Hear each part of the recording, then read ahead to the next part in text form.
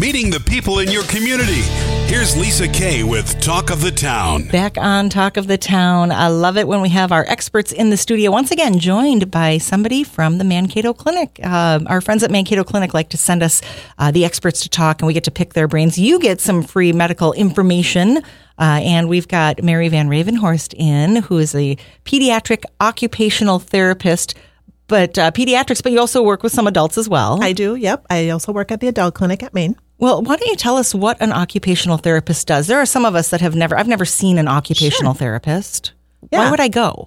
Well, occupational therapists help people across the lifespan to participate in the tasks that they want and need to do to get through their day. So anything that you do during the day is considered an occupation. So, Lisa, you probably got up this morning and you probably brushed your teeth and you ate your breakfast and you got yourself dressed. And that's 3 occupations right there that occupational therapists tend to work on. That's interesting because we hear the word occupational. We think of like maybe injuries on the job, which also is included. Yep, that certainly can be an area as well. But also pediatrics. So children, of course, learning how to get dressed and maneuver about their days as well. Absolutely. And so, when you think about pediatrics, occupations are different depending on your age and stage of life. And so for a child, play is their work. And so as an occupational therapist, I tend to focus a lot on developmental play skills as a common focus point as an occupational therapist. Can you tell us a little bit about why and how you chose this profession? I think I chose it mostly because of the diversity that it provides. I mean, as an occupational therapist, there's such a wide variety of things that I can do. I can specialize in pediatrics like I've been doing, but I can also work with adults and I can do some things with adult therapists or adult patients as well. But there's also a variation. I can work with people with physical disabilities, or I can work with people with more behavioral health needs. And then there are also occupational therapists that specialize even more acutely in things like hand therapy. And I assume that anybody that does something like this, you work with a wide range of people in all walks of life and all ages and stages.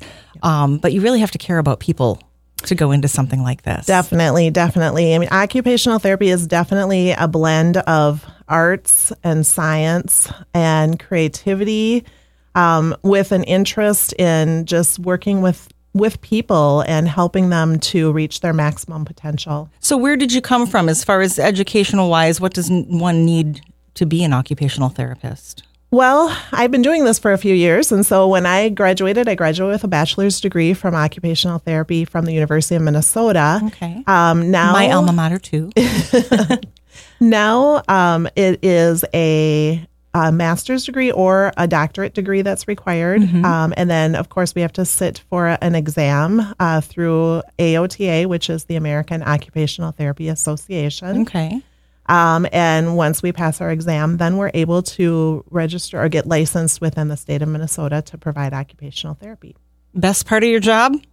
Best part of my job is I get to go to work every day, Lisa, and play. And play. Let's talk about that.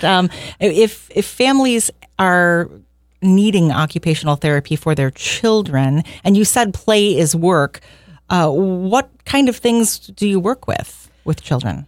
That's a great question. So as an occupational therapist, I really try to focus my therapy in play. Everything that the kids do is going to be very play-based and interactive. Of course, I focus on the important parts. I do the initial evaluation and I determine what the functional limitations are and why the child might need therapy. But then I also focus on not only their impairments, but also what are their strengths and how can I play to those strengths to help them to improve where they're needing to work on other skills. Therapy with kids is very play-based. And so to the kids, they're just playing a game. But my OT brain is always looking for creative ways to work on setting a just right challenge and helping them to develop their skills for greater independence. So what age would you start working with somebody, and when do parents start noticing that their child might need some therapy in this area? Well, we work with kids from birth all the way up through the age of 18. And how would you work with somebody that has just been born?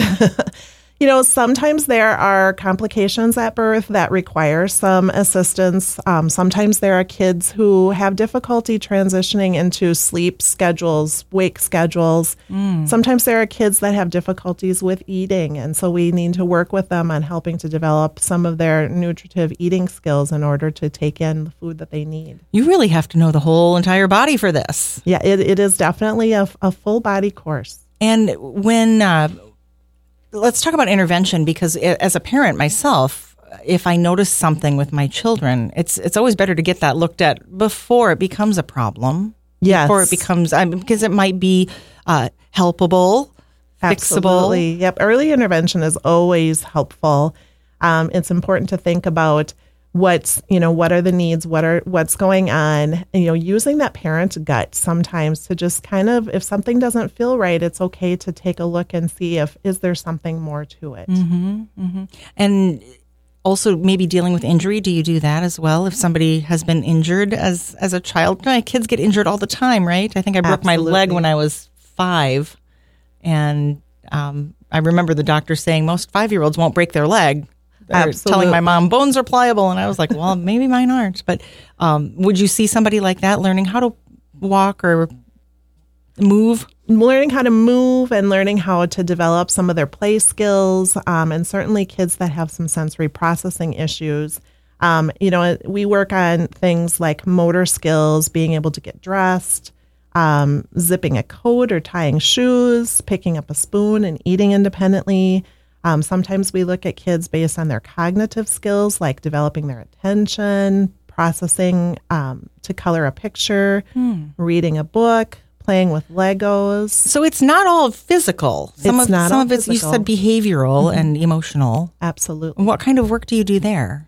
Again, sometimes it's helping them to develop, setting that just right challenge so that they can develop their skills and learn how to interact with peers on an age-appropriate level, helping them to learn how to calm themselves and be able to regulate their emotional system so that they can interact with the world around them and be able to learn from the environment. So kids that might need to work on sitting in the classroom and being able to focus so that they can listen while the teacher's teaching, we can help them to work on some of those skills. So there's a lot of now diagnosed ADHDs, ADDs, things like that.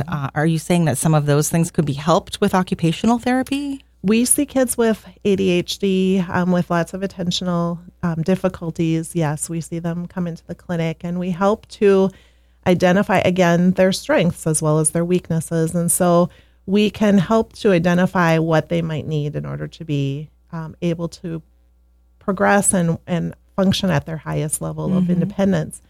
Sometimes it's also helping to identify what their needs are and then helping to teach parents to set the environment for them to be successful. So helping them to adapt or compensate for some challenging areas and then helping them to be as independent as they can be. Are there things we can be looking for at home as parents for us, maybe if we're not sure what we're looking at? Are there certain... It seems like kind of a broad question, but how would a parent go about noticing something?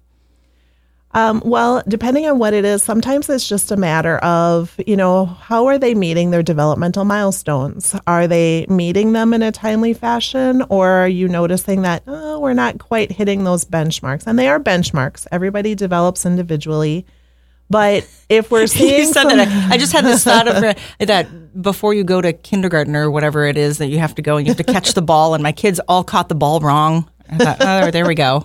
I mean, but the benchmarks like that, are we talking about? Absolutely, and we want to look across the board. And so if we're starting to see where we're having some difficulties meeting some of those developmental milestones, then it's maybe worth having a conversation with an occupational therapist to determine where are they at with their developmental skills. And sometimes we'll have those assessments and we'll determine, no, they're actually doing just fine. Sometimes we can give you some sensory strategies or some home programming that you can work on at home to kind of help to develop a skill so that they can catch up to their peers.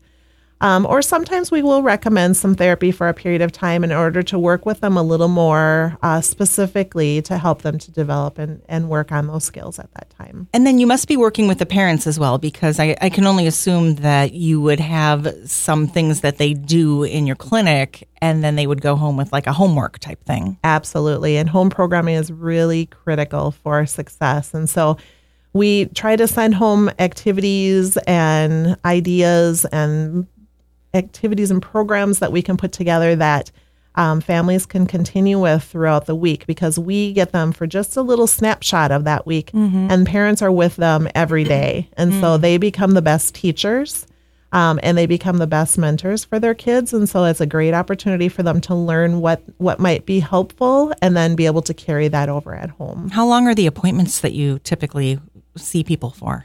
So our appointments range usually anywhere between a 30-minute appointment to a 60-minute appointment.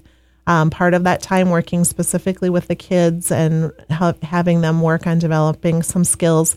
But then part of that time also working with the parents to give them their home programming strategies to work on through the week. And then as an occupational therapist, I assume that you have some continuing education that you have to do, because things change and we learn more, right? Yes, absolutely. We're required to do continuing education, both for our licenses as well as our certification as a therapist. How do people get to you? Is it something that we would, as a parent, go, hey, I'm concerned about this, and call you directly? Or do we need to go through a general physician, a family physician? It is always a good idea to touch base with your physician. We do need a prescription in order to provide occupational therapy. Okay. And so you can certainly begin that process by talking directly to your primary provider and requesting an occupational therapy evaluation. But if you have questions about whether it's appropriate, you can always contact our office at Pediatric Therapy Services, and our office staff is always willing to help answer questions. I'm going to ask you about that as we close out our interview in a bit, but now that we're kind of in the throes of winter where people are stuck in the house and looking for things to do, maybe the kids can't get outside and play, do you have any suggestions about how to keep, ourselves and our kids busy and active and things that are good for us to do? We live in a great environment as far as having opportunities available. And this year has been a wonderful year. Today, maybe not so much, but so cold. It has been a wonderful year as far as being able to get out and play in the snow. And so great wintertime activities will include things like building a snowman or playing in the snow or ice skating and sledding, snowshoeing and skiing. And all of those are such wonderful opportunities that are available for us here in the Mankato area. And of course, we're very fortunate to have the Children's Museum here in Mankato. Oh, it's so much fun. And they do a fantastic job of having a variety of activities available for kids to play of all ages. And so that's a great indoor opportunity that's available. I like to recommend a great game of just going on an outdoor adventure hike and playing a winter game of I Spy. It's amazing how the kids will have a difficult time identifying things under the lens of snow cover. And so it's kind of a great way to work on some visual perceptual skills and some memory and thinking to maybe activities you did in the past and how they're different now that the snow is on the ground. Mm-hmm. Yeah, that's cool. I love to be able to get outside. Now I have teenagers who I'm lucky if I can get them to leave the room. Are there things that we need to be aware about with those older kids too, to try to get them outside and maybe off the computer a little bit? You know, exercise is important for everybody, and it's important to get moving and get mobile and to stay active. Our kids spend so much time on computers these days, not only having fun and gaming, but also just in their academic work, which is geared now so much more towards computers. And so activity level is important. Social interaction is so important. And just doing things together as a family as well. You know, right now with the winter being so cold, you know, one thing that pops into mind is this is a great time for winter cookie baking. Cutout cookies. Not so good for our waist. But Cutout cookies become a great activity or a great opportunity to work on some fine motor skills and using the cookie cutters to cut them out, which is a great opportunity to use some eye-hand coordination. Mm-hmm. But not only that, you get the wonderful smells and tastes that are a great sensory experience for us as well. Right. And following instructions following instructions. Off the recipe card. I like that. Absolutely. So if we are coming to see you, I like to ask this question of experts in their field. If you were coming to see yourself, what should be the questions that you would want asked? Ooh, if I were coming you were coming to see yourself as a parent, maybe bringing a child to you, right. What questions should we be asking our provider as a parent? I think some of the big ones would be thinking about asking for specific information as far as what can I do? What can I do to help the situation or to work on the problem? What are some tools that are available to me? But also just knowing that, what are the resources available to help with that as well? Yeah, right. Always ask questions, advocate, and there are plenty of people that the Mankato Clinic sends us monthly to talk to, and we always know that we have some great people in our community doing some good work. If people want to get more information on your department, they might not be able to make that appointment directly with you, but if they want to learn more about you and read more about you and what you do in the occupational therapy department, is the website the best place? Or you can certainly check us out on our website. Or you can certainly call and ask for information from the clinic as well. I'm going to put all that information below this in the show notes. You'll find that on ktoe.com on the blog section. And we've got Mary Van Ravenhorst, and pediatric occupational therapist from Mankato Clinic. Thank you so much. Anything else that you want to leave us with today? I think that covers a lot of it. This is great. And thank you so much for letting me come in and share some information. I am hoping that we'll see you again. We've got Occupational Therapists Month coming up in April, National right? National OT Month is in April. All right. Maybe we'll see you then. Thank you so much for coming in. Thank you.